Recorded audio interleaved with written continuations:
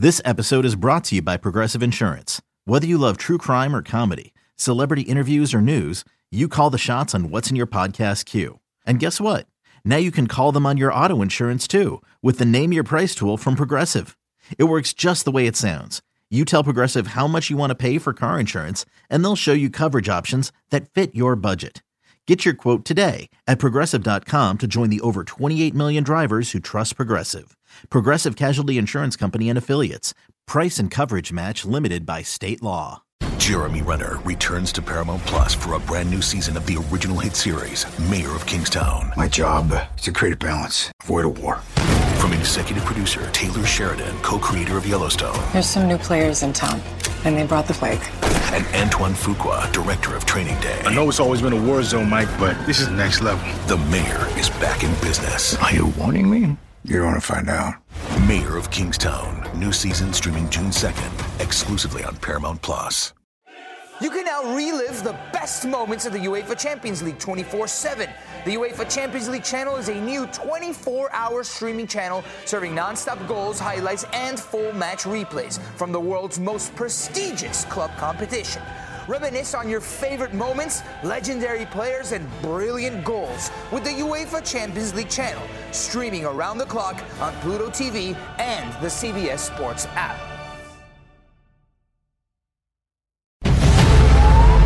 New CBS Sunday. You collect rewards, right? This is how I make my living. When something is lost, everyone's looking for something. He finds it. You strong swimmer? So-so. So-so's okay. Justin Hartley stars. How you survive, you make quick, smart decisions, and you never let panic take the wheel. Sounds cool. It is cool, actually. Very cool. Tracker. New Sunday on CBS and streaming on Paramount Plus. Welcome into the Yachts and Audibles podcast. Eric Scopel, Jared Mack here today, Mailbag edition. I was looking this up, Jared. Has it been like a couple of months since we've done one of these? I think the last one I saw was like December. It was like December. We'll figured we'd reopen the mailbag here now that my brain's working again properly.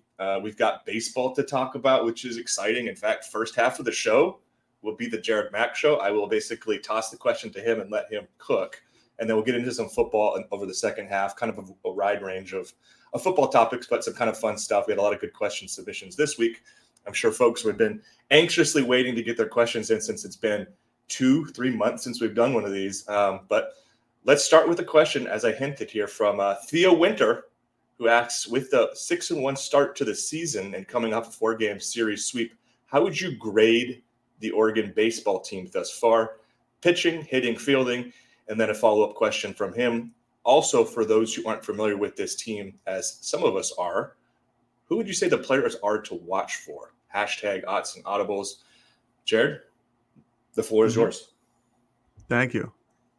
Well, to start, I must say I don't like doing the grades. I really am not a fan of grading teams. Eric, I don't know how you do it every week with football. I hate doing it. It's one of my pet peeves about this industry. And I'm not sure I will continue. Everybody.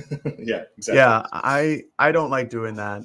I will split it up though and talk about each three and pitching, hitting, and fielding. I'll get fielding out of the way first. It's been fine. I don't think there's any real reasons to worry.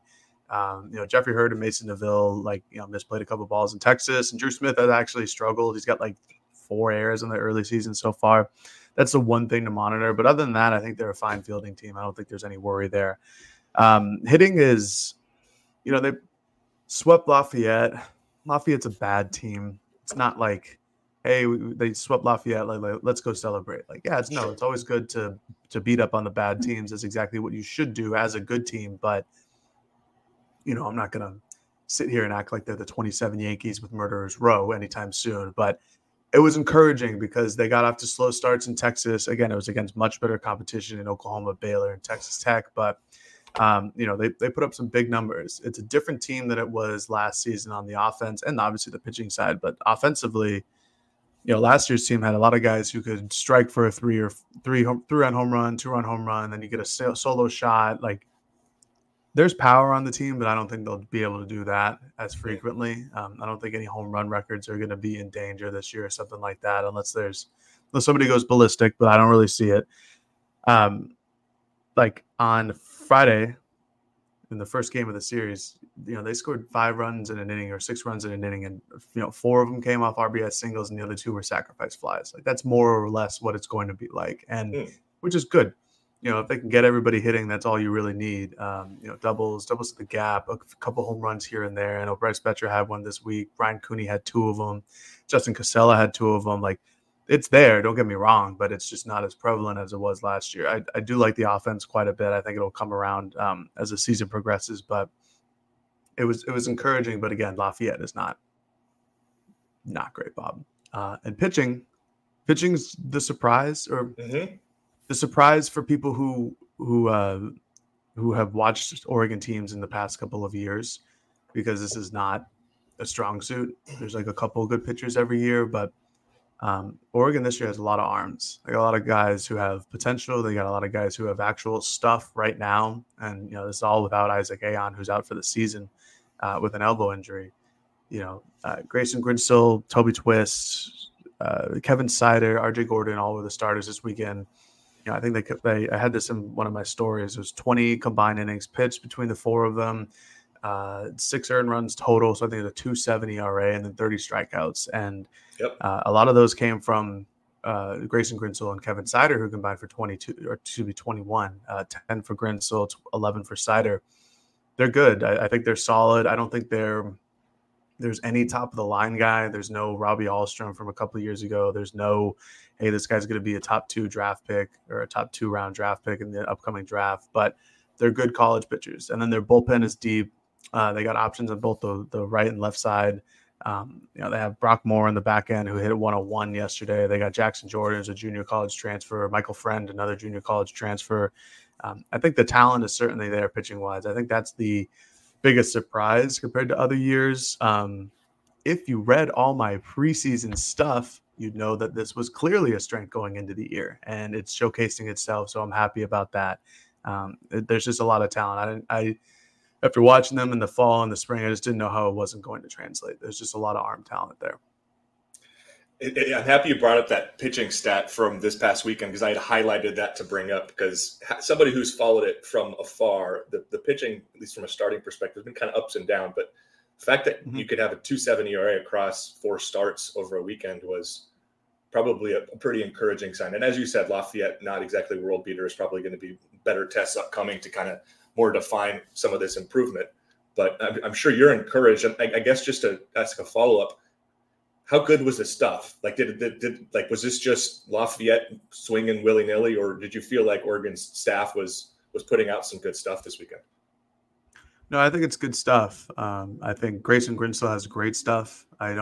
He sits like 89 and 91 with his fastball from the left side, but it's got late life on it. People are just always late on it. And, good slider, good curveball, throws in a changeup every once in a while. But same with Kevin Sider, just kind of good stuff. More of a location guy, and I think his strikeout numbers are a little inflated by Lafayette not being a great team. But, and again, Toby Twist is a true freshman who I think has good stuff. And RJ has fine stuff. I sometimes worry about his swing and miss, which is kind of illustrated by the fact that he had the lowest strikeout total of the weekend, or tied for the lowest with Twist, I think it was.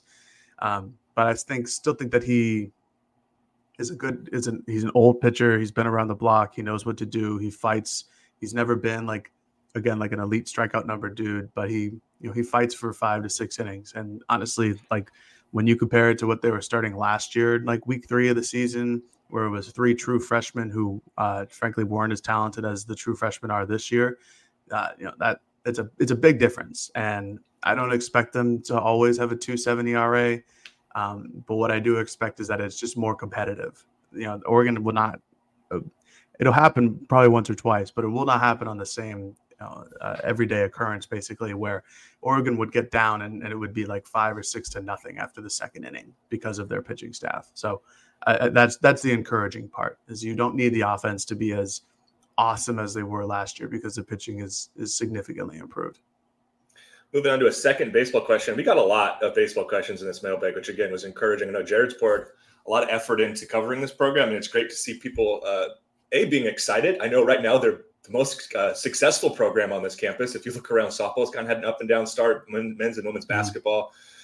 Yeesh, the team I cover has not been very good. That's not been a lot of fun, but it seems like there's a lot of excitement. So we're going to jump over to another question here on from baseball perspective from at Gilchrist AR5. Okay. I think it's Gilchrist Carr 5. Gilchrist Carr 5. I think you're right. Okay. Yeah. That makes more sense. I was confused on what the AR could mean, but I always try to figure out what these handles stand for. He wants to know the strengths and weaknesses, and I know you've done some of this, Jared, for the Oregon baseball team after their first home series. And then this is the part I wanted to hit too, expectations moving forward. Has the opening, because I know you were at all 7 games, you're down in Texas, watched them beat a couple of Big 12 teams, lose to one. Has your I guess expectation shifted? And then if you have more on the strength and weaknesses you wanted to get into.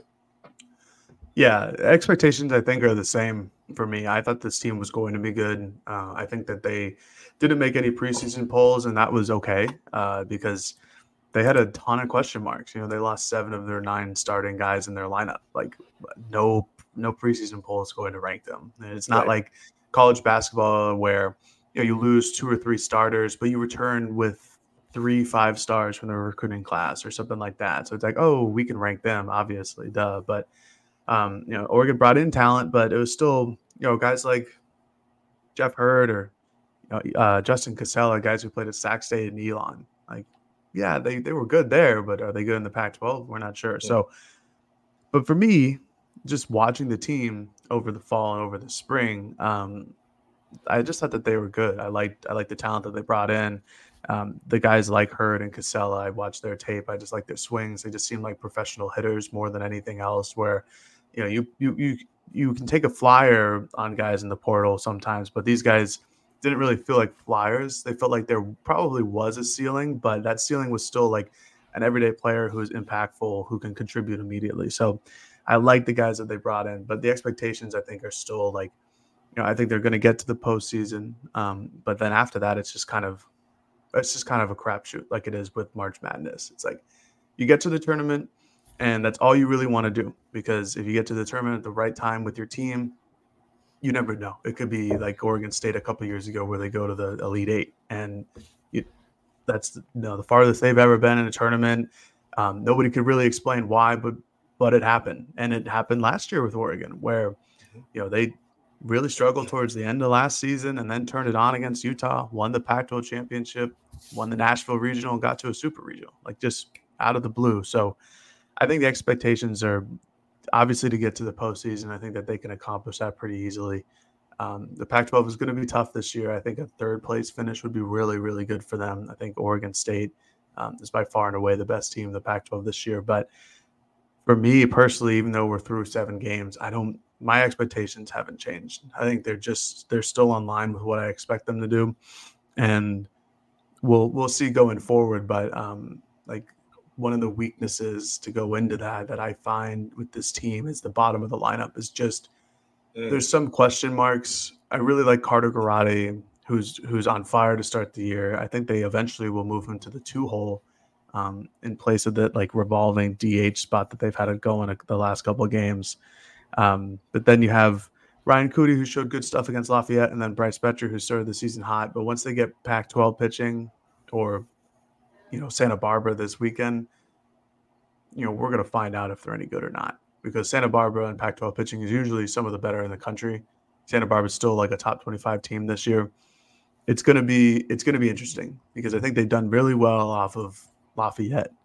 And I think they did well. I think Betcher did really well in Arlington and Texas, but we'll see. Like that's one of the things they need Dominic Hellman to get going. If he gets going, he can be. He has some of the best power in the country. Like he could be a really important part of that lineup. Down like the 6 or 7 hole if he can get going. But that's one of the weaknesses I can see right now. But more will pop up. Don't get me wrong. Like this is not a perfect team by any standard. The more will pop up as the teams get better. But they took care of business. They did what they needed to do against a bad team. Ducks will be back at PK Park this weekend, a 3-game series against UC Santa Barbara. I'm going to lean into the fact that there's a football player on the team, just for folks that are not diehard baseball fans. You can go watch, as Jared said, Bryce Betcher, what's Bryce hitting to start the year? He's had a good start, right? No, good question. I'll look that up real quick. But yeah, if you're a diehard football fan, you know Bryce's name. He was a starting inside linebacker early on in the season, a couple of games there. Then Jamal and obviously Justin Jacobs kind of took over. But Betcher's a local kid who's playing on the team and playing really well. So if you are a diehard football fan, maybe this is an introduction into Oregon baseball. If you want to go support Bryce, again, 3 games this weekend starting on Friday against UC Santa Barbara. Bryce is hitting .409 to start the year. That'll work. Yep. He's got 9 hits and 22 ABs. He hit a home run yesterday. Has made 2 diving catches the last couple of days in center field. It's wild. He plays linebacker, then comes out and plays center field. It's a lot of fun to watch him play. One of those was like a Sports Center top 10, I think, diving catch, was it not, from Bryce? Yeah, it was. But I actually thought his other one was better. It was like the top 10 play was more like more of a wow moment, but the second one was more of like, oh, this guy is a really good baseball player type of play. It was like great read off the bat, no hesitation, just jumps on it, makes a diving Superman hero or Superman catch in center. Like, I just thought it was more impressive. But then again, who cares what I think? People listening do. I mean, that's why they had all these questions for you for the baseball, All right, we're going to hit a quick break. We'll come back. We'll talk a little football. We got 3 questions on the other side talking Oregon Duck football. Survivor 46 is here, and so is On Fire, the only official Survivor podcast, and we have a twist this season. The winner of Survivor 45, Dee Valladares, will be joining us every week. We're going behind the scenes of the biggest moments, the how and the why things happen, and the strategy and analysis you can only get from someone like me, a Survivor winner. Listen to On Fire, the official Survivor podcast, wherever you get your podcast. When you have sports mixed with your pop culture, along with humor and celebrity interviews, your earbuds are enjoying The Rich Eisen Show. Dan Orlovsky, are you still a Jaden Daniels is the best quarterback available in the draft guy? I think the 3 things that make it stand out for me are, number 1, I think his ball placement versus man coverage is the best in the draft. Every quarterback in the NFL is accurate. He's got the best on tape. Number 2, most transferable stuff to the NFL. And then I think the 3rd thing is pocket peace. Search for The Rich Eisen Show on YouTube or wherever you listen. All right, back from the break. As I hinted on the other side, we've got some football questions here. I thought it was kind of fun to vary this, so I tried to pick kind of 3 different types of questions. You'll see what I'm getting at in a moment, but we're going to start with a transfer kind of recap question from @BigfootActual. Who is your vote for most impactful non-quarterback transfer? #Odds and Audibles. I think this is a first-time question from @Bigfoot, so appreciate you listening and jumping in here.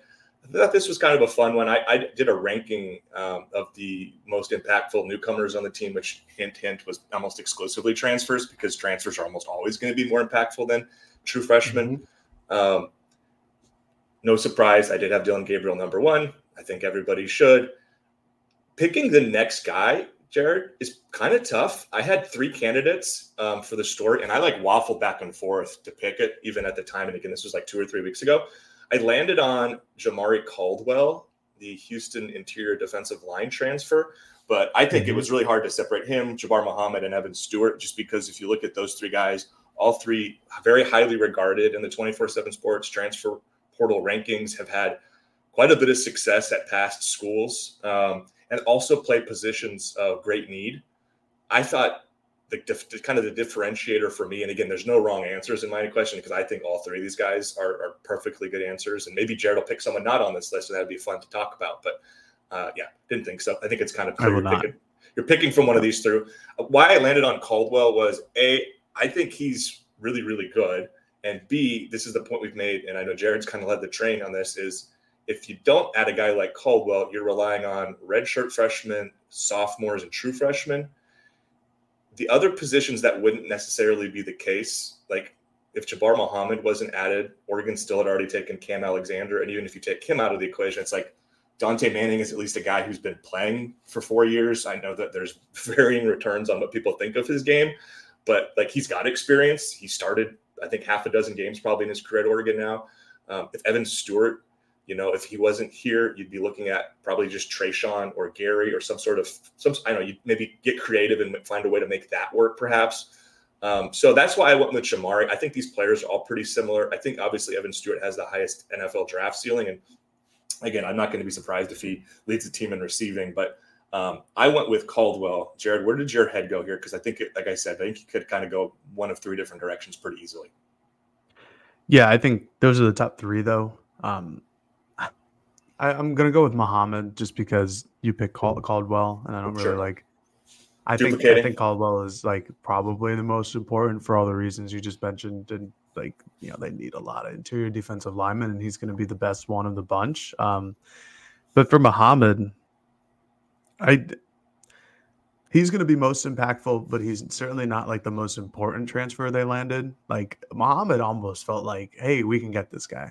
Like this is a luxury purchase, and because Cam Alexander's a good corner, Oregon has taken a lot of cornerbacks in the last couple of recruiting cycles who are really talented, like Rod Pleasant, Dalen Austin, Siona Laulea, Dakota Fields, Ifeoma Degwu. Like those are 5 dudes I just named who, on probably 95% of the teams in the country, they would have somewhat of a role, whether it's a starter, whether it's an immediate backup. But Oregon was just like, you know what?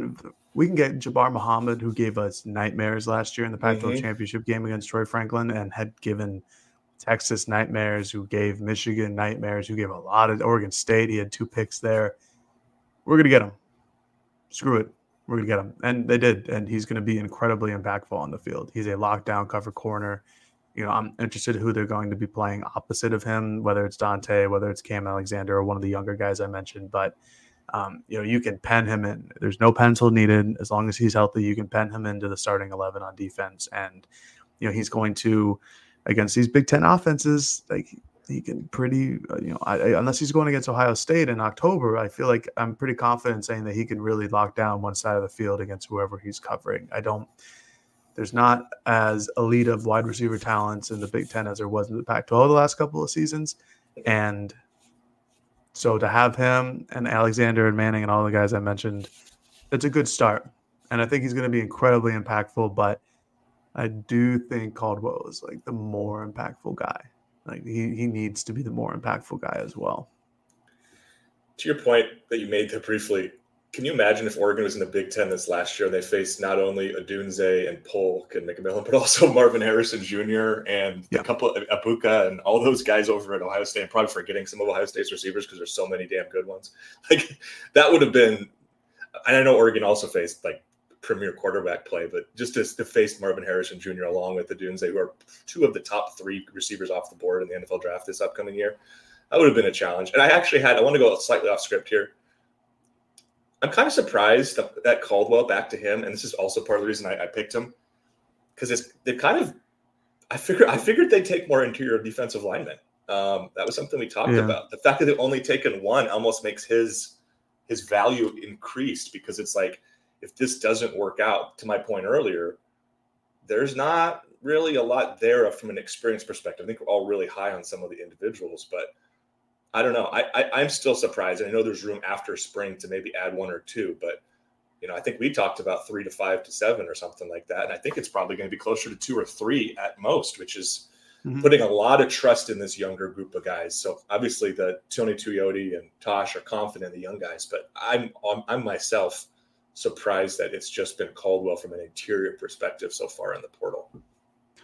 Yeah, same here. For all the reasons you mentioned, like, this is a situation where you just trust the staff, because they're obviously not going to be negligent in this situation. Some coaching staffs might be, or just might not have the resources. Oregon is not one of those staffs. They've shown for years now, especially under Dan, that same with Muhammad, like, hey, we got the resources to get this kid. He's going to be an absolute immediate addition and impactful. Like, all right, let's go get him. And that's what Dan has shown for, the 2.5, the 3 years that he's been here. It's like, if there's a kid that, they want to go and get, they're going to go their damnedest to try to go and get him. So I really am surprised that it's only 1 dude.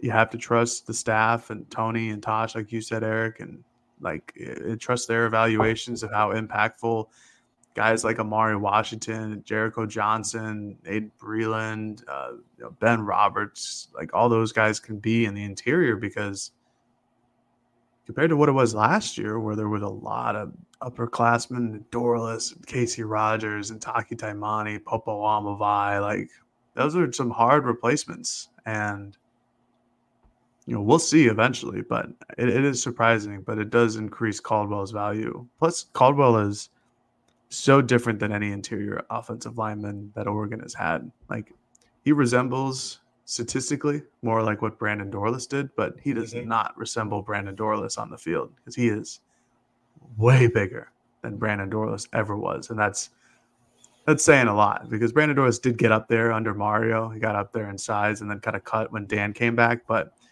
Caldwell is listed at 325. I don't think Brandon ever got close to that. No, and I think the funny thing with Brandon, this actually transitions us nicely into the next question, which is into the NFL draft. Brandon's also dropped like 20 pounds since leaving Oregon, according to the Senior Bowl, where he was weighing in at 270 or something, which was sort of surprising. I'm going to look it up, but I think he was like 276 or something like that. Yeah, I listened to a couple of draft podcasts that were kind of like, I don't know if this is the right choice for him, just because they thought he had a little more versatility if he was able to play closer. 72. Yeah, that's a skinny Brandon Dorless. He was playing here closer to 290, and to your point, under Mario, maybe even a little more than that. So anyway, I thought that was kind of an interesting note. I know we can transition to this draft question from @Nash_Duccaneer. Where do your 2024 mock drafts have former Ducks going? I think JPJ and Troy Franklin go in the first round. I could see Bo Nix early in the second. What are your thoughts? #Odds and Audibles. I don't make a mock draft, so this isn't going to be my mock draft. This is going to be the podcast listens to, all the fun mock drafts that I read throughout the course of the week. I know Jared is our mock draft guy on the website. Not that he creates mock drafts, but that he posts kind of the updates on the recent movement. So I figured we could have a conversation about what we've been reading / hearing, not what our actual assessments are, because just want to be clear that we're not NFL draft experts. I have a lot of respect for people who do that stuff, because they're grinding and watching a lot more film than I ever would probably allow myself to watch. But I thought we could just do like a quick rundown of some of these names and kind of what we've been seeing. I wanted to start with JPJ, because it seems like he's been the biggest mover from the Senior Bowl.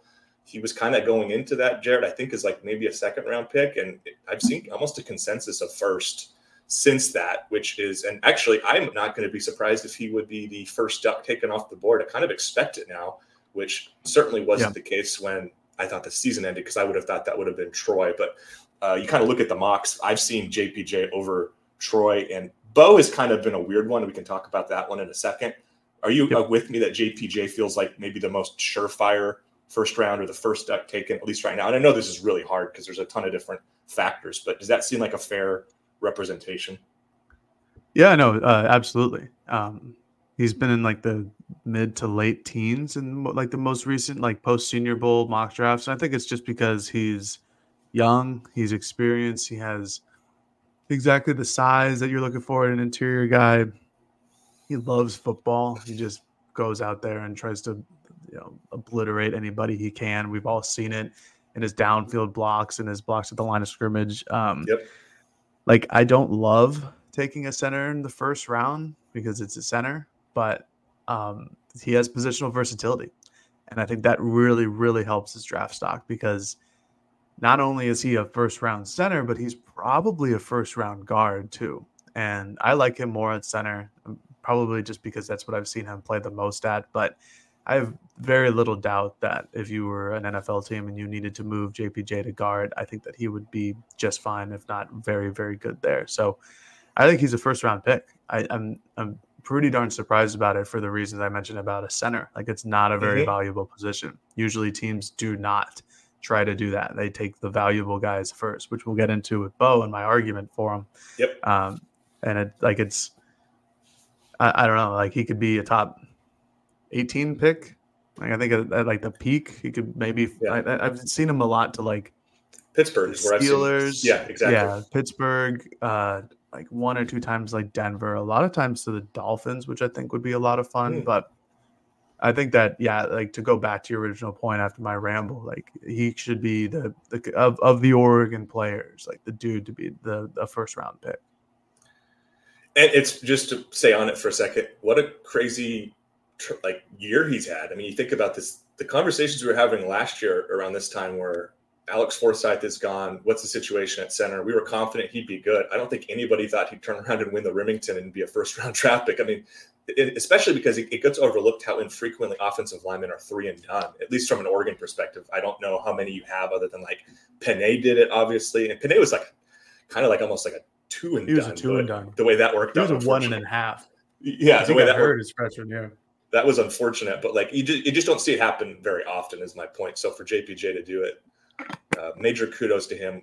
Certainly will be a JPJ fan over here. He's a great guy. I love talking with him and interacting with his family. So that's just a cool one. And then let's move to Troy, who I've seen kind of the consensus seems to be like last 5 picks of the first, maybe first 10 picks of the second. It seems like people like him as a first round pick. Kind of depends on the fit with the teams. I would love to see him with the Bills or the Chiefs, which are two, I would say, more common landing spots that I've seen, just because that would be matching up with 2 of the best quarterbacks in the NFL and on teams that are ready to be pretty damn good. Obviously, the Chiefs being the defending champs, and we know what the Bills are. They're going to find a way to lose a heartbreaker in the playoffs every year, but probably win 10, 11 games. So, yeah, Troy, I think that's kind of where it's at right now. I think there were some fans from an Oregon perspective that were thinking he could creep into that Odunze kind of range, but it seems like there's a top 3 with Marvin Harrison Jr., Odunze, and then Neighbors from LSU is kind of the consensus top 3, and Troy is kind of that 4th or 5th guy, and that sort of is the range of that back of the first, I think. Yeah, Troy is kind of unlucky because this is a really good wide receiver group. And like you said, Eric, it's Harrison, Neighbors, and Odunze. And then Brian Thomas, the other LSU receiver, Adonai Mitchell out of Texas. Ladd McConkey had a really good week, apparently, at the Senior Bowl. Like, there's just some good dudes. Like, I know Ladd McConkey is like, yeah, he's just like the slot guy from Georgia. Like, of course, like he's not going to do anything. He's good. He's a great route runner. He's got great footwork. Like, someone's going to take him. It's going to be, I don't know. It's probably going to be a 2nd rounder or a 3rd rounder, but he's going to be an impact guy like day 1. But for Troy, yeah, I'd love to see him go to Kansas City or Buffalo. Like, those are teams that need a guy like him. Yeah. We also had the Chiefs in the Super Bowl, and if you watch them over the course of the regular season, they had legitimate trouble with vertical threats, and that's what Troy Franklin is great at. He's a vertical threat. He's 6'6". He's 185, 195 pounds. Like, he can bulk up. He's got the frame to do it. I think that in the NFL, he's going to be tested that he needs to figure out how to run the routes that aren't vertical. But I think he's talented enough that that's not going to be that big of an issue. I know that that's kind of been like a knock on him in the NFL draft is like, dude just ran straight verticals like all the time at Oregon, but he has a deeper bag than that, to put it in normal day culture terms. Like, he can go out there and run whatever you need. And if he goes to the Chiefs, like, I think that's a perfect spot for him at the end of the first round.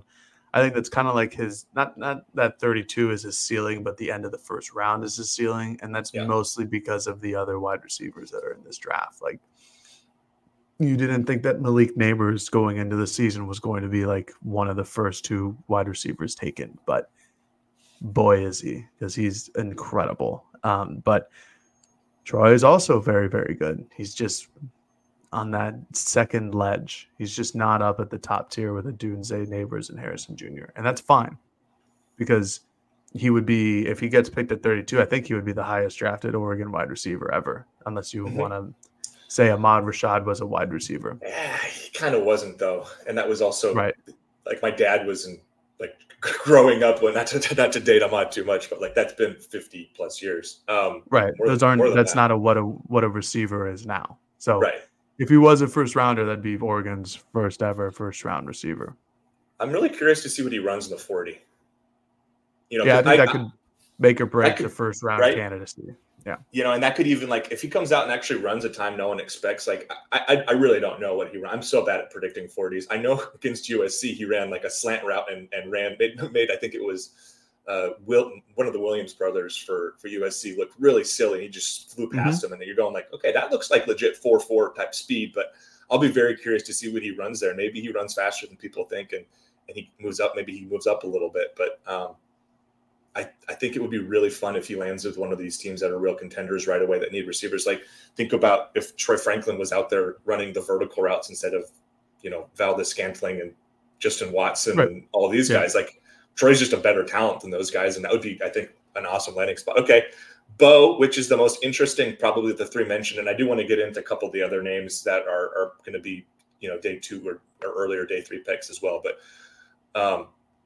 Bo early in the second is, I think, where people think he is from a talent perspective, but it really, to me, comes down to the quarterback needs, right, Jared? Like, if a team needs a quarterback, he might end up going to Denver at pick 13 or whatever. I can't remember exactly where Denver picks. I've just seen them mocked there a couple, something like that. Somewhere in that range. So that's what it comes down to, because it seems like the consensus is pretty clearly there's a top 3, which will probably go right at the top of the draft with Caleb Williams, with Drake May, and with Jaden Daniels, and then JJ McCarthy, who I know Oregon fans don't think much of, and I don't know what Jared's opinion is. He's kind of snuck in there as the kind of the consensus number 4, and then it's kind of Bo and Penix, I think, as the next guy. So if there are 5 or 6 quarterbacks taken in the first round, Bo will go in the first round. But if there are fewer than that, he's probably going to go in the second. Well, it's a weird thing, and the position of the value of quarterback obviously is the greatest. I don't think there's any position in a lot of sports that are more valuable than a good quarterback. And the other thing in the NFL draft is if you're a first rounder, you get a 5th-year option. Right. And so that's going to be the difference maker. If somebody in the back end of the first round needs a quarterback, needs a backup quarterback, wants to take a flyer on a quarterback like Bo Nix, they're going to take him in the first round. It's going to be that simple. Like, they're going to get the 5th-year option instead of only having 4 years of options on a quarterback. And, if he's great, obviously you pick it up. If he stinks, you just decline it. It's kind of it's easy, but you have the option. And so that's why I think Nix will sneak into the first round. He's going to throw to combine. Field Yates, I think it was reported that last night that he'll throw in the combine. So that's good. It didn't seem like he was the best at the Senior Bowl. It didn't seem like any quarterback was very good at the Senior Bowl other than Spencer Rattler, which was hilarious, but, good for Spencer. So we'll see eventually. Like, I just don't know. I don't know if he'll go that 12 to 15 range. I don't like JJ McCarthy. I just haven't seen it from him. I just don't. I watched a good amount of Michigan games. We all watched the college football playoffs. I just never saw it from him. I know that he's physically, built like a Greek god, has all the traits that you need. He's a younger guy than almost every quarterback in this class, especially with, old men like Michael Penix and Bo Nix. But I don't get it. But he's clearly, like you said, Eric, he's moved in that number 4 role. And I don't know how. I don't really see it. I don't get the arm strength. I don't get the decision making. I don't get a lot of it. I don't know.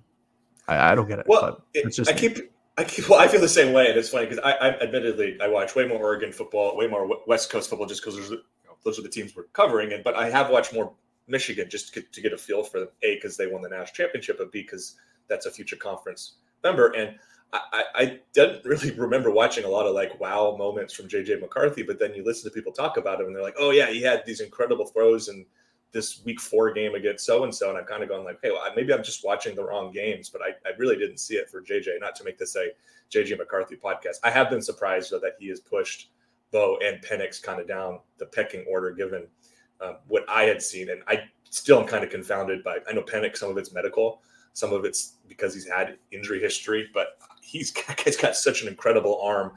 If you were a team to take him in the second, similar to Bo, I'd be like, that's pretty dang good value there. I want to touch on 3 more guys who I think have a chance to go day 2, perhaps, which would be running back Bucky Irving, Brandon Dorless in the corner, Kyrie Jackson. I mean, I'm not leaving anybody off that we should talk about, right, Jared? There's not anyone else in that No, not in day 2.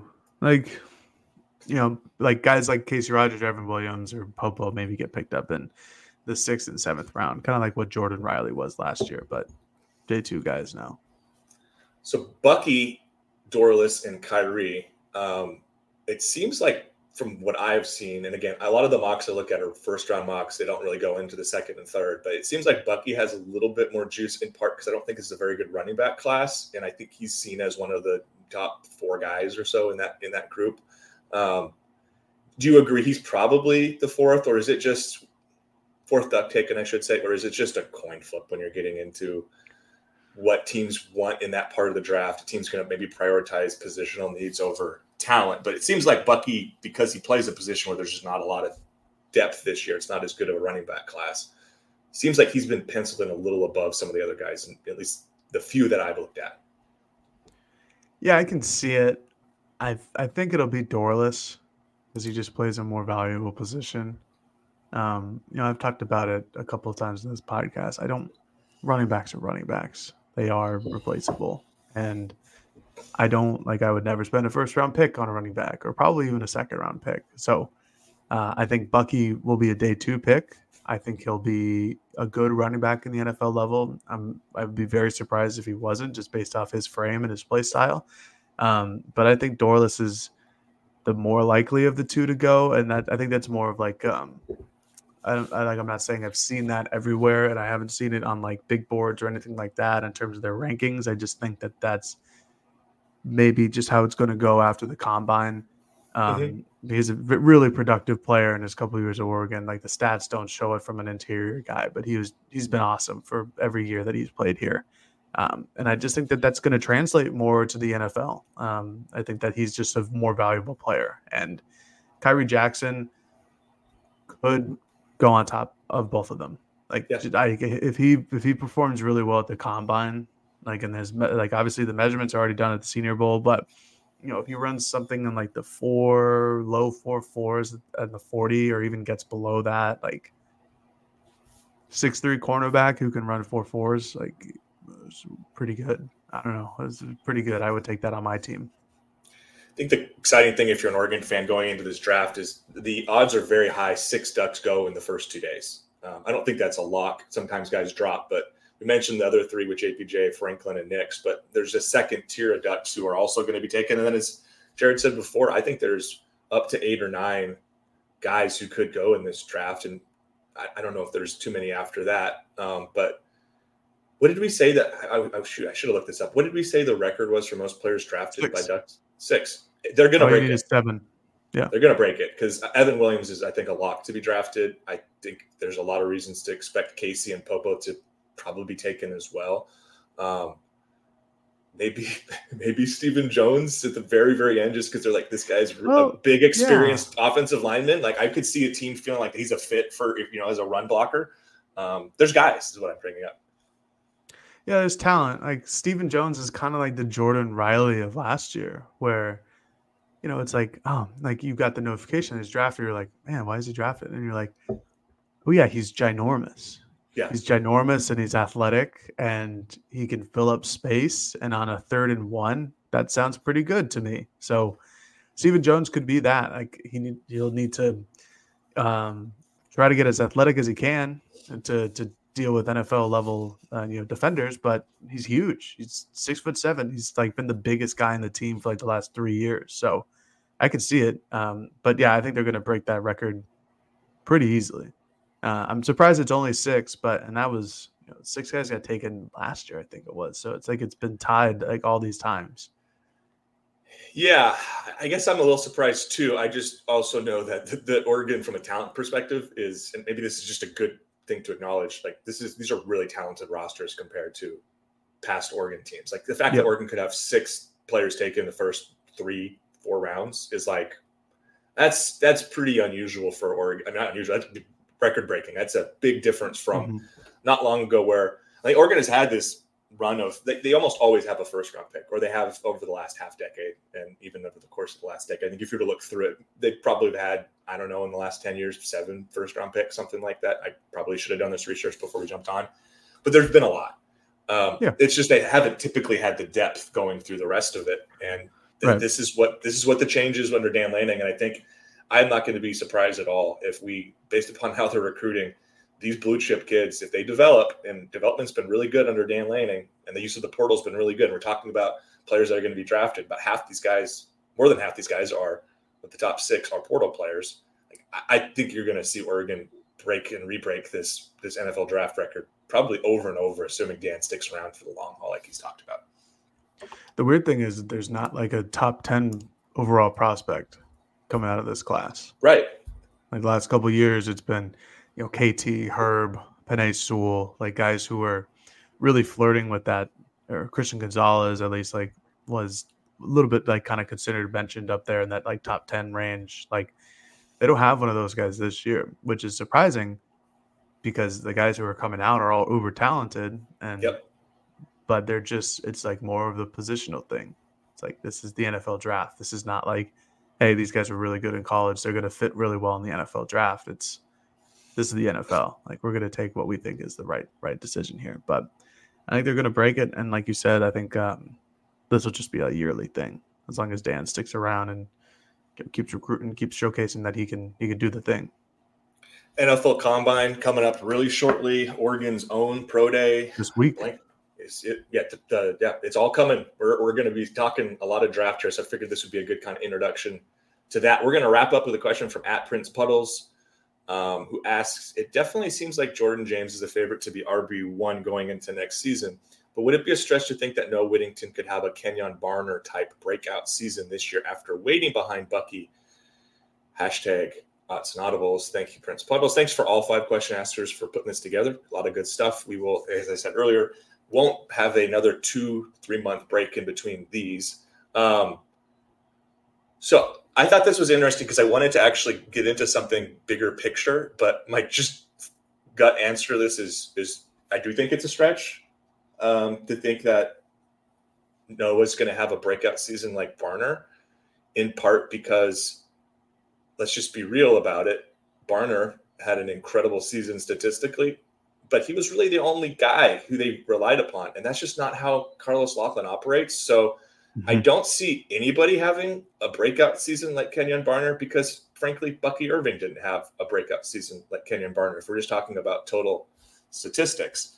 And I also really just don't know if I expect Noah to outperform Jordan to the point where he is RB1. Now, is it possible? Absolutely. And I was encouraged. I think there were practice videos that the school put out in one of their videos recently that showed Noah cutting and going through some workouts. I don't know if he's full go, but it was encouraging because again, I'd heard when he was injured back in late September he tore some ligaments. Like he jacked that thing up pretty good.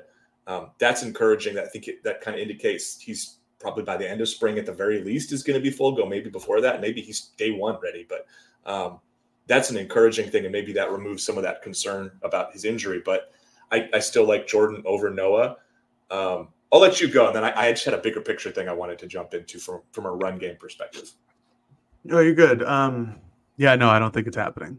Like, I really like Noah Whittington, and I think he's going to be a really good number 2 back, just like he had been for Bucky Irving. I think, Oregon really missed him last year. Mm-hmm. I think it's an underlying story of the season is like Noah Whittington was such a significantly better pass blocker than Bucky Irving was or Jordan James was. Like against Washington, that became a real problem, especially in Seattle. They would send extra heat and Bucky just wouldn't pick up a guy or would get bowled over, whatever the case may be. Like I think that was a significant issue towards the end of last season. But I think Whittington's great. I really like him. He's just not going to be the number 1 running back. And it's going to look, assuming Jordan James is who we think he is, I think it'll look very, very similar to what Oregon looked like in 2022 when Bucky was number 1 and Noah was number 2. Like he still put up like 800 yards at the ground. It's not like he was slacking or anything like that. So, and that's fine. I think he could be the number 2 running back and still get like drafted. Like I think he's that talented to be a guy who's like a late round pick. But Jordan James is the dude, and he's not going to get close to Kenyon Barner numbers. That's just not how it works anymore. That last part, exactly what I wanted to get into, because I looked up the 2012 Kenyon Barner season, and you have to remember, and this is, I think, important to talk about, just big picture offense. This is 2012 team, again, one of the best Oregon teams ever. They averaged 53 rush attempts per game. He ran for 1,767 yards, which is still, I think, third on the all-time list. He had 21 touchdowns, which is right near the top. Like, it was one of the best rushing seasons in program history. He also carried the ball 22 times per game. That just doesn't happen with Oregon football. And like, just to put into context, in 2023, this last year, Bucky and Kenyon had identical rush yards per carry average, 6.34 for Bucky. I guess not quite identical, 6.33 for Kenyon. So very, very close. But Bucky still only ran for 1,180 yards and 11 touchdowns. I say only because I just read the numbers that Kenyon ran through back in 2012, and it's a significant chunk more. So I just think we're not going to see a lot of like 1,500 plus rushers come through Oregon with the way that they're playing football right now. You know, they averaged as a team 31 attempts this last year on the ground. Again, Kenyon averaged 22 himself in 2012. So I just wanted to kind of like, I know that I don't know if that was exactly what the question was trying to get at in terms of the statistical. It probably wasn't. I just thought it was an opportunity to kind of take a beat and say what Oregon's doing offensively is so different from what they were doing before. And for some, that might be really obvious, but just from a statistical perspective, I think that puts it into context of like they're running it about 20 times fewer per game now than they were in the heart of kind of that Chip Kelly to Mark Helfrich era, where it really was a spread run zone read kind of operation.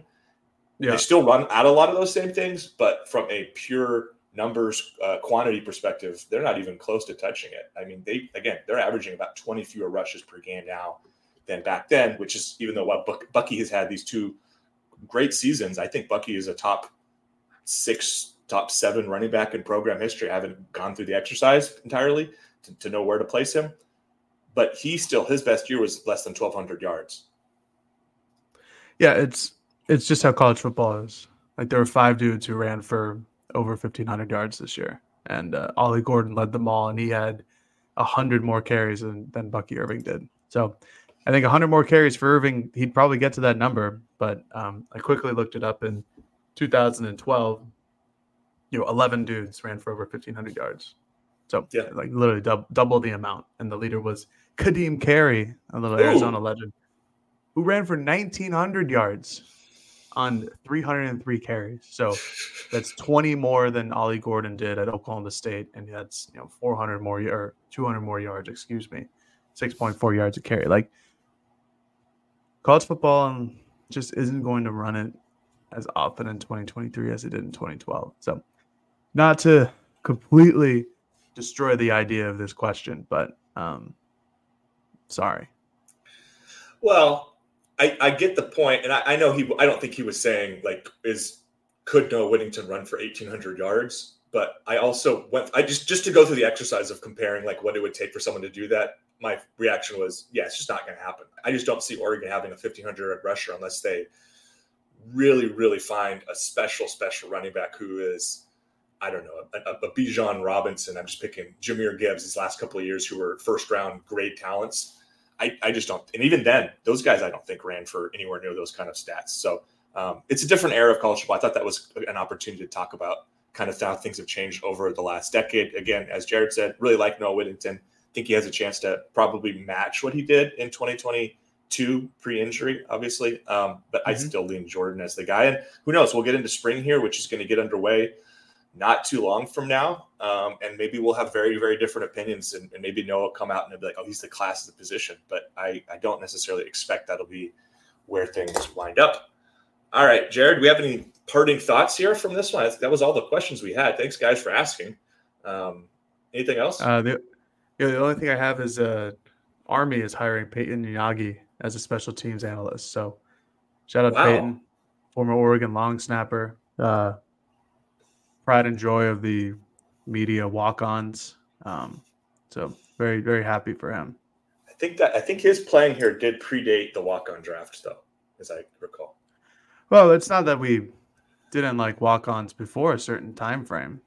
We just have a draft or not have a draft. That's good for Peyton. He just recently finished his time here too, so he was Nevada's special teams coordinator last year. I was going to say he's probably like 24, I would guess. Yeah. So good for Peyton. Got to like it. Maybe he'll become Oregon's next. I know some fans would love a new special teams coordinator, not to go down that rabbit hole, which we won't because it's ridiculous. But Good for Peyton. All right.